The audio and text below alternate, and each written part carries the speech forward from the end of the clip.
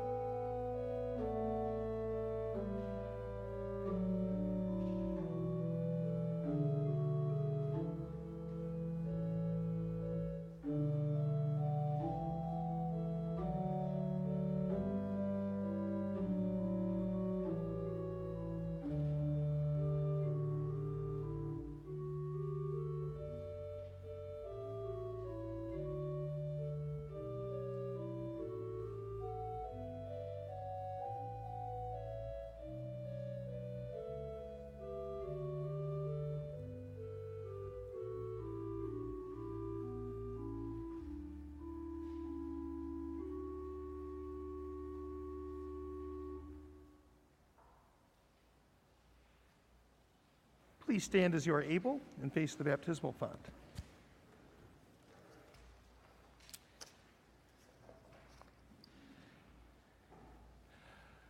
Blessed be the Holy Trinity, one God, who is eager to forgive and who loves us beyond our days. Amen. Dear friends, let us acknowledge our failure to love this world as Jesus does.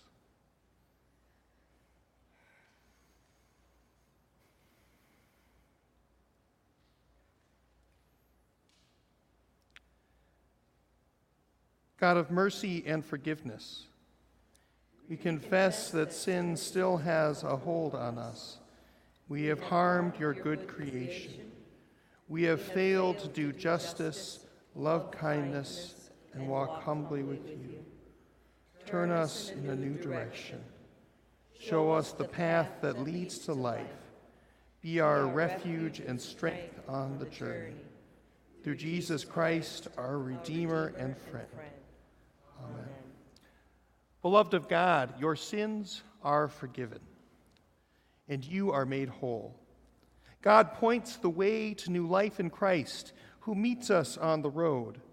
Journey now in God's abiding love through the power of the Holy Spirit. Amen.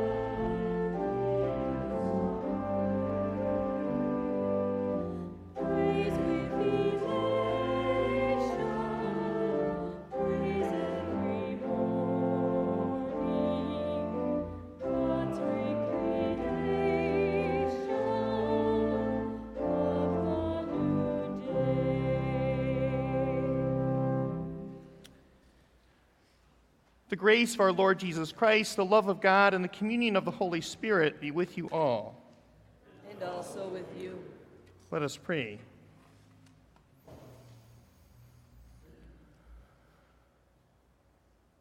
Gracious God, in your presence we are given a safe dwelling place where your merciful and gracious ways reign.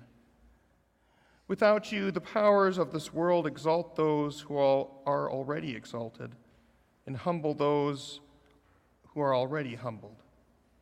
Inspire us that our words may name the hard truths of our world. Strengthen us that our actions may reflect the gracious reversal of power revealed to us in the Word made flesh, Jesus Christ. Amen. Please be seated.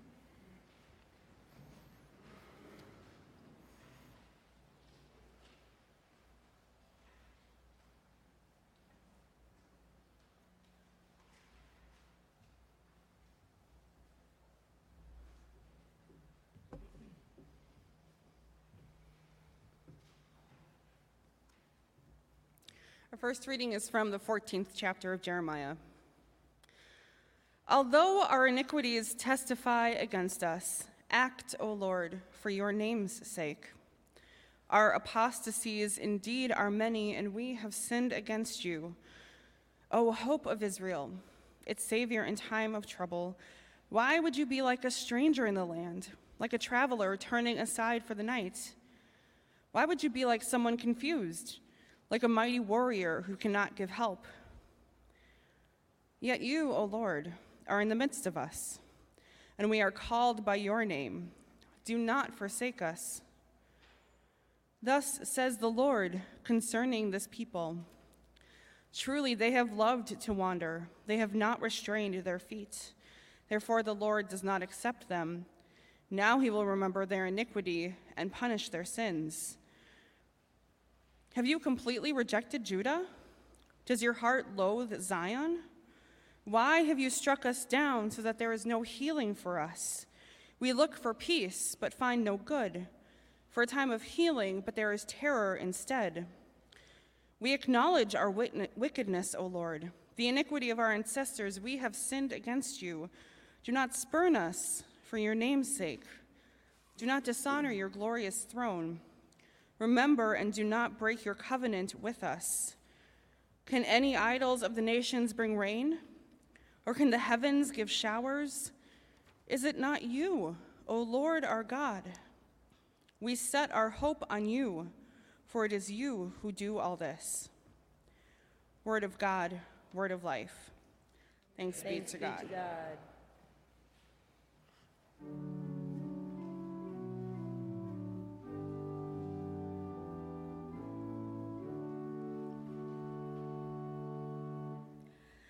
Happy are the people's strength is in you. Strength is in you. How dear to me is your dwelling, O Lord of hosts.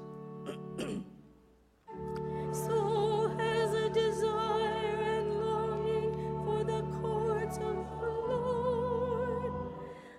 My heart and my flesh rejoice in the living God.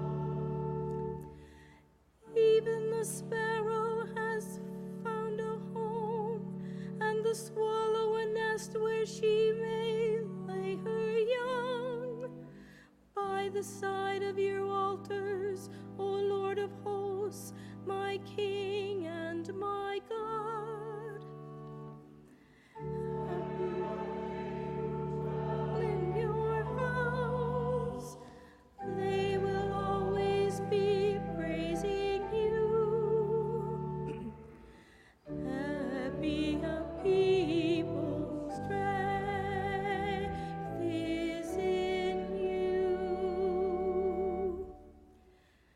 Happy are the people whose strength is in you, whose hearts are set on the pilgrim's way. Those who go through the Balsam Valley will find it a place of springs, for the early rains have covered it with pools of water. They will climb from height to height, and the God of gods will be seen in Zion. Happy are the people whose strength is in you.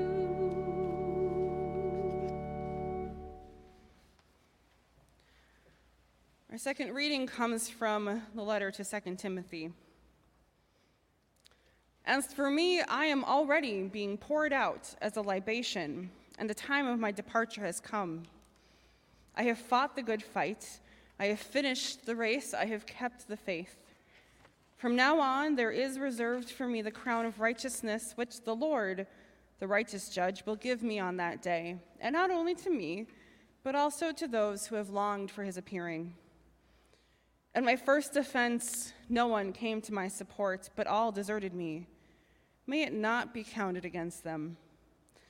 But the Lord stood by me and gave me strength, so that through me the message might be fully proclaimed and all the Gentiles might hear it. So I was rescued from the lion's mouth. The Lord will rescue me from every evil attack and save me for his heavenly kingdom. To him be the glory forever and ever. Amen. Word of God, word of life. Thanks be to God.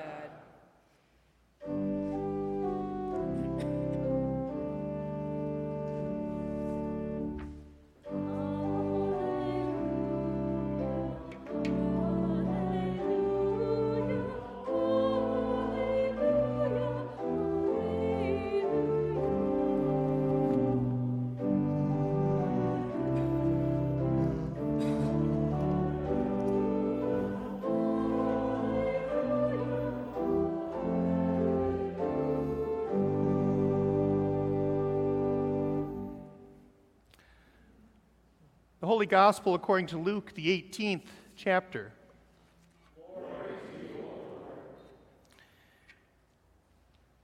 Jesus also told this parable to some who trusted in themselves that they were righteous and regarded others with contempt. 2 men went up to the temple to pray, one a Pharisee and the other a tax collector. The Pharisee, standing by himself, was praying thus: God, I thank you that I am not like other people, thieves, rogues, adulterers, or even like this tax collector. I fast twice a week.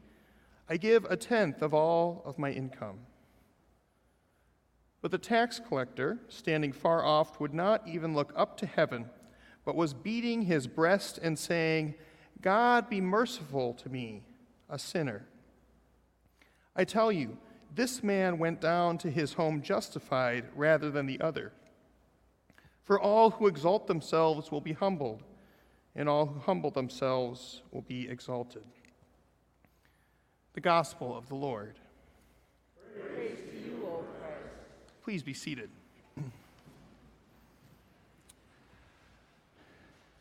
Grace and peace be with you, friends, in the name of the living one. Amen. I'd like to challenge us to hear this parable in a new way this morning. I sometimes bite off more than I can chew, but I like a challenge, and I'd like to kind of take what we'd usually expect in this parable and turn it around a little bit. So we'll see how I do. Often we would assume, and I'm sure we've heard this before, the meaning of this parable is straightforward and simple. We are supposed to be humble and contrite like the tax collector. That's not a bad message to take from today. And the reverse, we take that we are to avoid being haughty and self-righteous like the Pharisee. For a long time, Lutherans especially have flattened this parable to be a message about Christian grace versus Jewish works righteousness. But ever since the World War II and the Holocaust, Lutherans have had a lot of reflection and interfaith dialogue with our Jewish siblings about the ways that we caricature and stereotype the Jewish faith.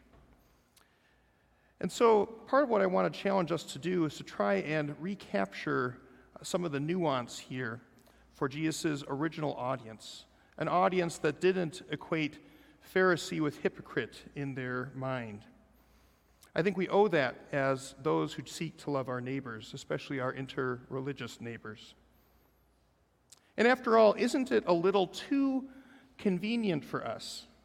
Isn't it a little too convenient when our reading of the Bible always seems to make people like us the hero and makes a caricature of someone else, of our Jewish siblings as the foil in this case?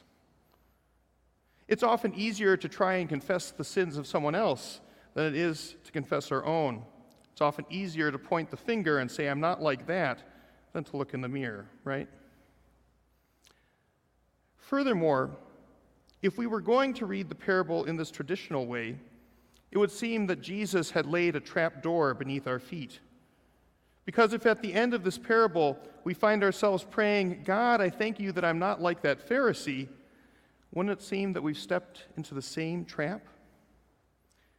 There's a story, who knows if it actually happened, probably apocryphal, about a Sunday school teacher who, after a great lesson on this parable of the Pharisee and the publican, led his class in prayer. Lord, we thank you that we have your word in your church and that therefore we are not like the Pharisee.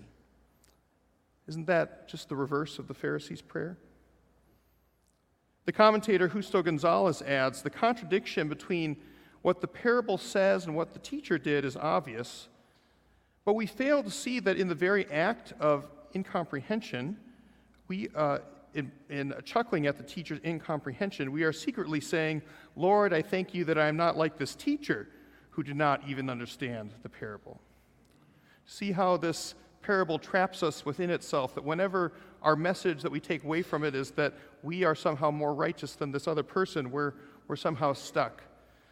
In the words of Admiral Akbar, it's a trap, right? If our reading of this parable ends with contempt for our neighbor, contempt for someone else, rather than awe for God's surprising mercy, Jesus might want us to give it another go, to listen one more time with fresh ears. So I'd like to challenge us to hear it anew today. But in order to give it a fresh hearing, we have to peel back some of the layers of the onion. We have to take off some of the lenses that we would typically bring to today's text. We have to take off the lenses of stereotypes, and we have to peel back worn-out tropes about the Jewish faith to get back to what Jesus might have meant in his first century context. First of all, we should admit that Luke gives us a pretty rosy picture of what tax collectors were like in the first century. As one commentator put it, in Luke, we have all these examples of unlikable Pharisees, and we have quite a few darling tax collectors. So when we hear this parable, our sympathies are drawn to the tax collector. We want to be like the tax collector and not at all with the Pharisees. But this commentator adds, this is exactly the opposite from which a first century Jewish audience would have heard this parable. No one would have wanted to be lumped in with the tax collector, and it wouldn't be so bad to be lumped in with respectable people like the Pharisees. I'm trying to think of a contemporary comparison, but it probably depends on you and your life or your political persuasion. So for your own reflection today, picture someone you don't particularly care for, and then picture them in someone that you might be surprised to see sitting in the back of church today. Picture that person. That's kind of what a tax collector would be. Amy Jill Levine says that the image of a tax collector in the temple praying was meant by Jesus as an image to unsettle his original audience. So I would guess that Jesus would want to unsettle us a bit today too. A tax collector was a traitor to his people. The government for which he worked, the Roman Empire, would at times use the temple as its own personal bank. There's this example from Josephus' history of Pontius Pilate pilfering off the sacred treasury to complete an aqueduct project. The people of Jerusalem were so upset that this foreign power would take money from the temple's treasury that they rioted in the streets. But when Pilate sent his soldiers, he ordered them not only to punish the rioters, but everyone they met, to teach them a lesson, to teach them who was in charge around here. That is the government that tax collectors worked for. They weren't particularly liked. They worked for a government that abused the temple system, and yet here is a tax collector showing up in the temple.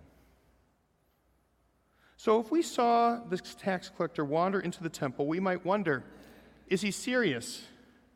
Does he really mean it? Is anything going to change because of this sudden repentance? After all, acknowledging sin and asking for mercy are both commendable actions. But if they are not accompanied by a resolve to stop harming others, to stop sinning, doesn't that promote cheap grace? So if we were standing there when Jesus first told this parable among Jesus' original audience, no, not a single one of us would want to be like the tax collector. And we probably wouldn't feel too sorry for him either. He is not a person without power or resources. His problem is that he is a sinner, probably rich, an agent of a foreign occupation, and as a tax collector, he has likely shown no mercy to others, and yet here he is expecting mercy. So the presence of this tax collector in the temple is unexpected, to say the least. Second of all, we need to readjust our lens and our assumptions about Pharisees. For many readers, the term Pharisee is simply synonymous with hypocrite. But that is based on very little, and it's not implied in this story at all. In fact, this particular teacher is described as a particularly good person, someone who both talks the talk and walks the walk. He has gone beyond even the strictest understanding of the Torah. No text, after all, requires that he tithe everything in his income. There were only certain parts of his income that were expected to be tithed, but the text says he tithes everything.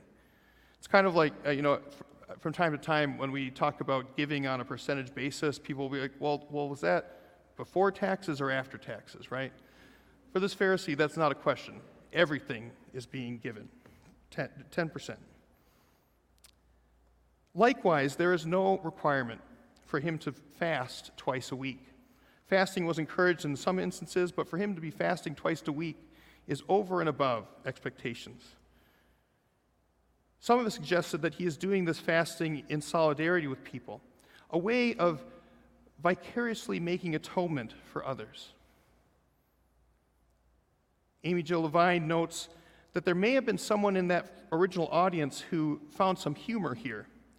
His prayer might have brought a bemused smirk to the faces of real Pharisee bystanders.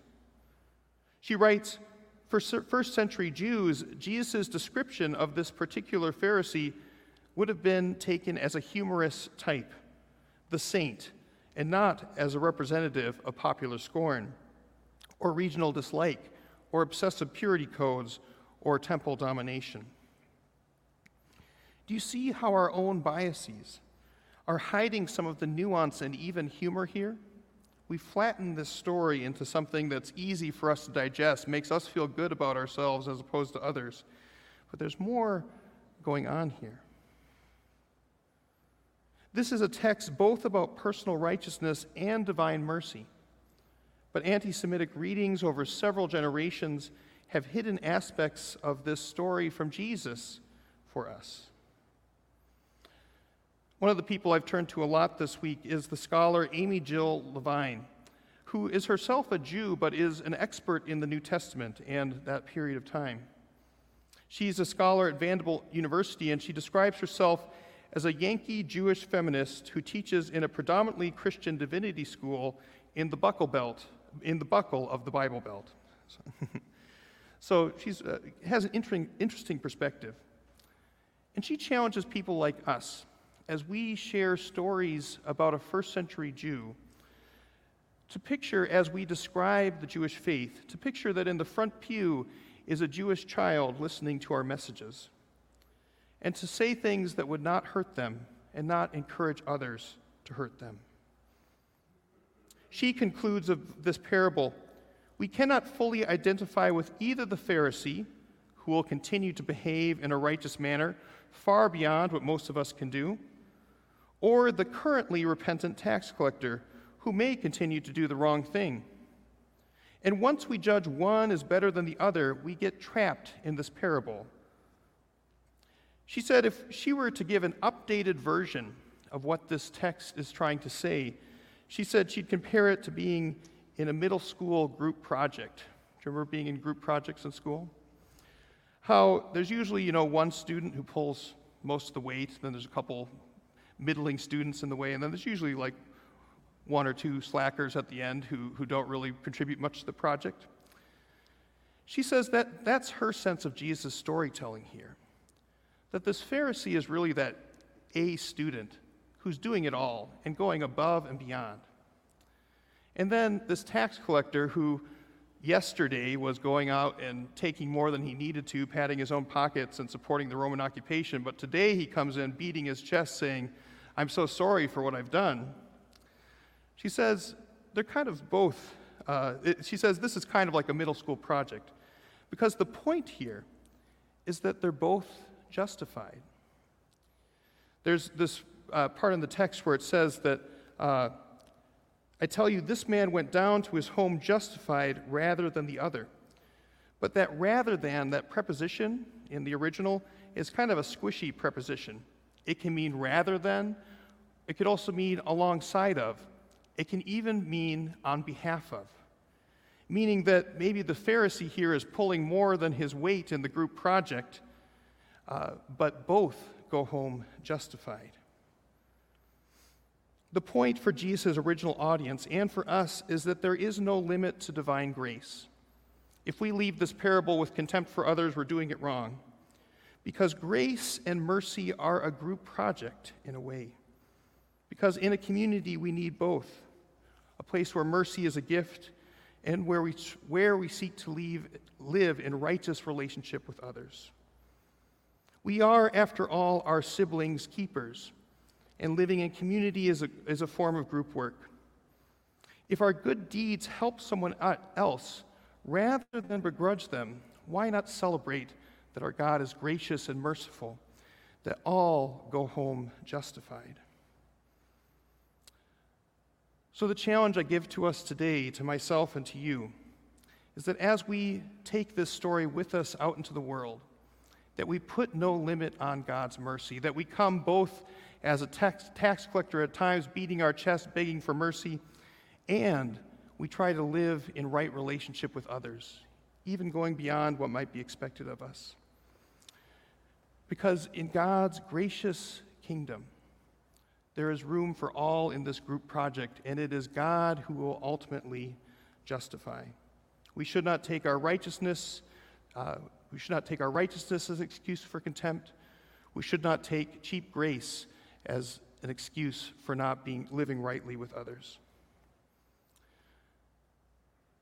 May we be given a vision to see our neighbors with this kind of mercy, because it is the mercy that is offered to us. Amen.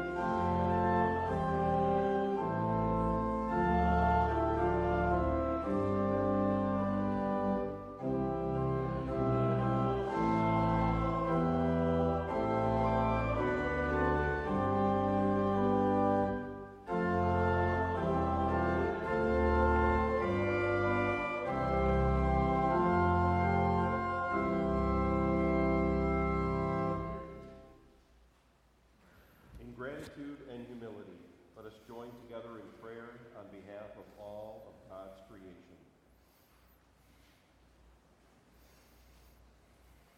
God of mercy, you are in the midst of us, and we are called by your name. Inspire your church to serve and love all people with the unceasing grace you extend to us. Hear us, O God. Your mercy is great. God of all creation, you formed a world where even the sparrow finds a home. Preserve the beauty and diversity of all creatures with whom we share the earth. Lead us to protect all living things. Hear us, O God. God of peace, you are an ever-present help in time of trouble. Rescue families and nations torn apart by violence and warfare, especially in Ukraine. Unite all people toward common goals of reconciliation and peace for every person. Hear us, O God. God of hope, you stand with the suffering and give strength. Comfort your people filled with fear or anger, anxiety or shame. Bring healing to all who are sick in body, mind, or spirit, especially Jane, Jackie, Sharon, Marianne, Gloria, and those we name now aloud or in our hearts.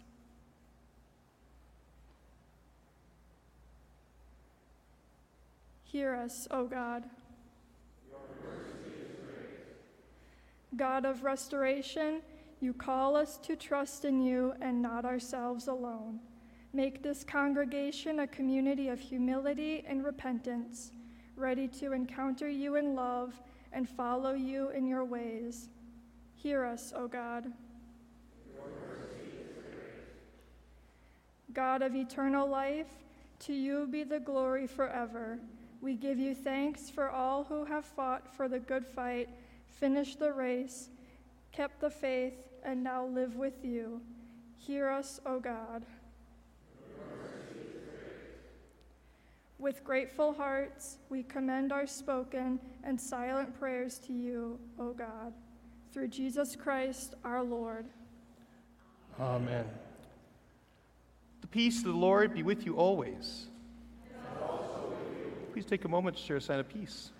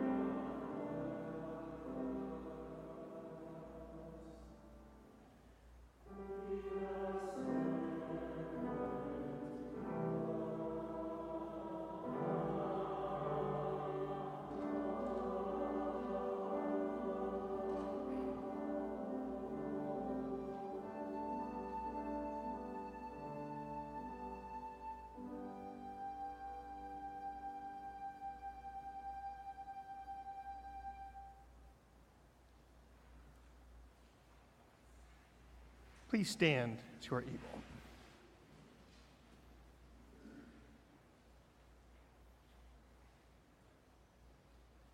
Let us pray. Gracious God, in your great love you richly provide for our needs. Make of these gifts a banquet of blessing, and make us ready to share with all in need. Through Jesus Christ, who sets a table for all. Amen. The Lord be with you.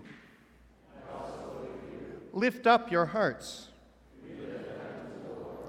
Let us give thanks to the Lord our God. It is indeed right, our duty and our joy, that we should at all times and in all places give thanks and praise to you, almighty and merciful God, through our Savior, Jesus Christ, who on this day overcame death and the grave, and by his glorious resurrection opened to us the way of everlasting life. And so with all the choirs of angels, with the church on earth and the hosts of heaven, we praise your name and join their unending hymn.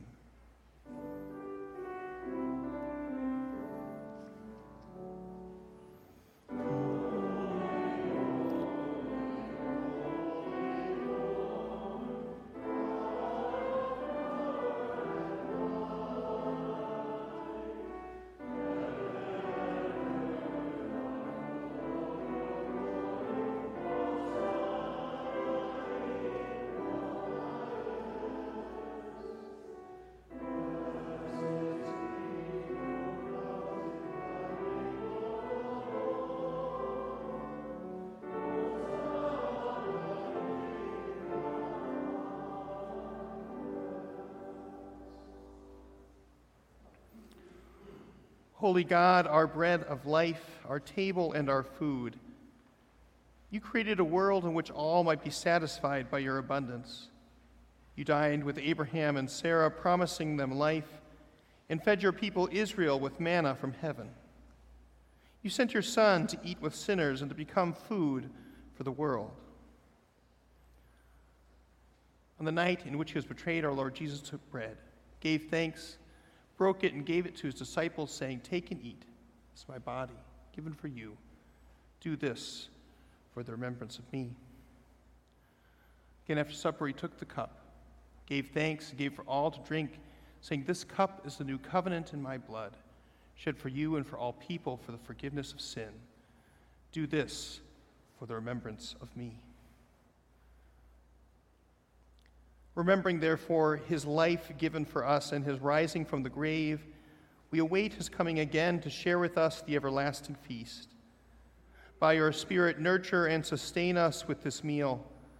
Strengthen us to serve all in hunger and want, and by this bread and cup, make of us the body of your Son.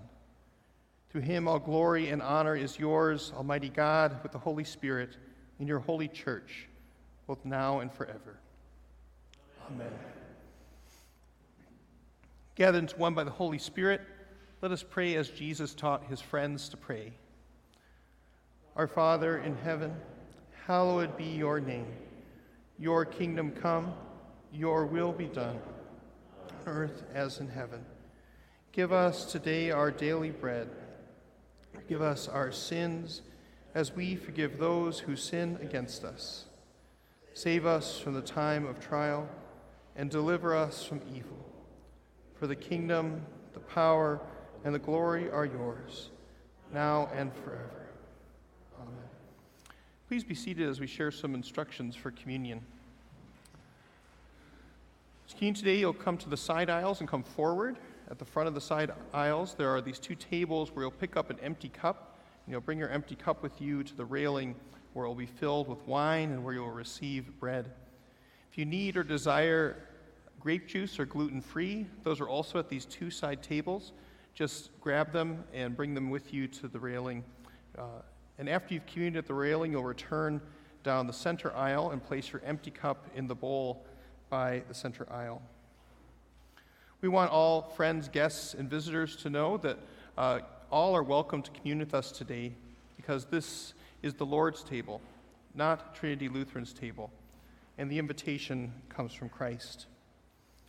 We extend our fellowship and our communion to those joining us online and by phone. We are so glad to be with you in this way this morning. Receive this invitation to communion. Christ invites you to this table. Come, taste, and see.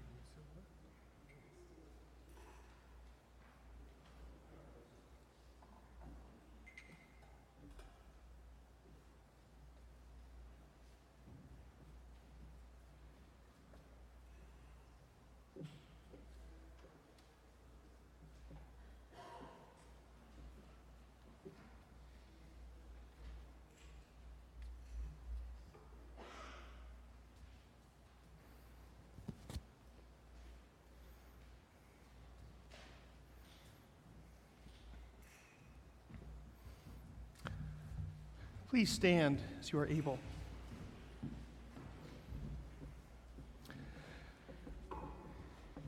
May the body and blood of our Lord Jesus Christ strengthen, keep, and unite us now and forever. Amen. Let us pray. God of the abundant table, you have refreshed our hearts in this meal with bread for the journey. Give us your grace on the road that we might serve our neighbors with joy. For the sake of Jesus Christ our Lord. Amen.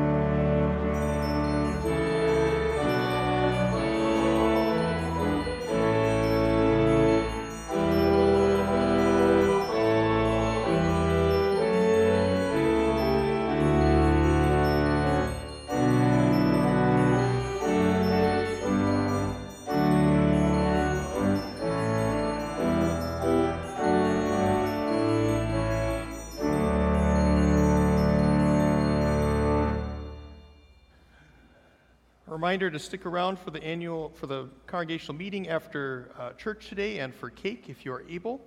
And also, I meant to say at the beginning of the service that next Sunday will be Reformation Sunday, which is one of our red Sundays. So if you would like to wear red, it's a good day for that. So receive this blessing.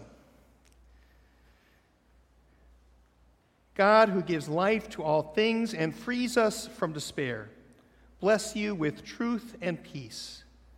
And may the Holy Trinity, one God, guide you always in faith, hope, and love. Amen.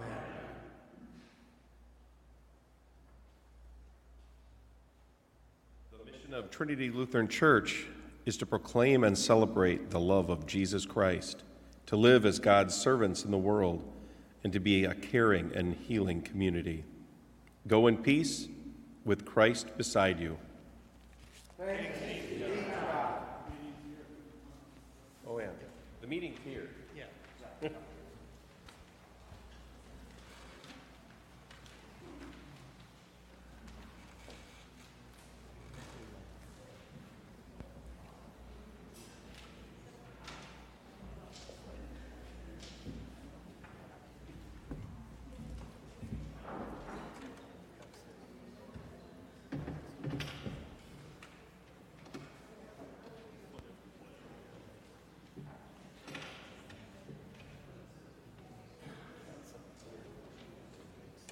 I think we will.